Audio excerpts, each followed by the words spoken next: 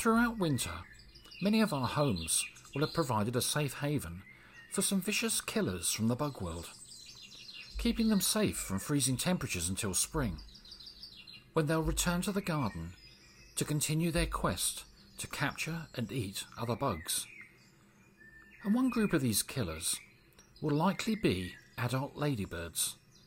In particular, an invasive species from Asia called Harmonia axioridis, more commonly known to us as the Harlequin ladybird, due to its array of different colour forms. Many people would have heard about the Harlequins when they first appeared in Britain during 2004, since they attracted a lot of attention from the media, who regularly reminded us that this voracious foreign predator threatened our native insects, in particular the resident species of ladybird. However, as time passed by and the Harlequin continued to spread through the country, the fear of an ecological disaster began to fade. In fact, it soon became apparent that it had become Britain's most common ladybird species, and a great food source for other insectivorous wildlife. Primarily, though, Harlequins are a predator of aphids, with both adults and their larvae, which look like little six-legged crocodiles, capturing and eating around 50 each day. But it's also true that when aphids are scarce, the Harlequins will search for other small insects to eat too, and even resort to cannibalism.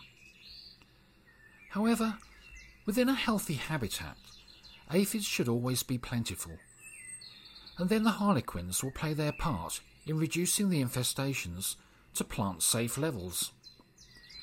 In fact, their insatiable appetite has meant they're often more effective than other ladybird species for controlling aphids on trees, such as sycamore and beech, and also the aphids that cause leaf curling on fruit trees.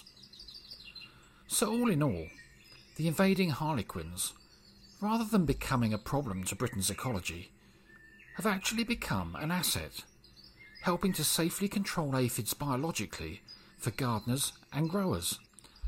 But a word of caution: Harlequin ladybirds overwinter in groups, sometimes very large groups, often around window frames and in the loft, where they'll cause no harm whilst they remain dormant.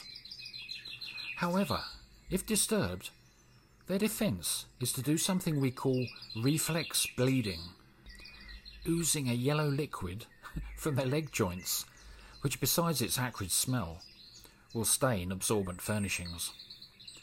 So if you ever need to relocate a group of overwintering Harlequins to somewhere more suitable, then make sure you do it very gently.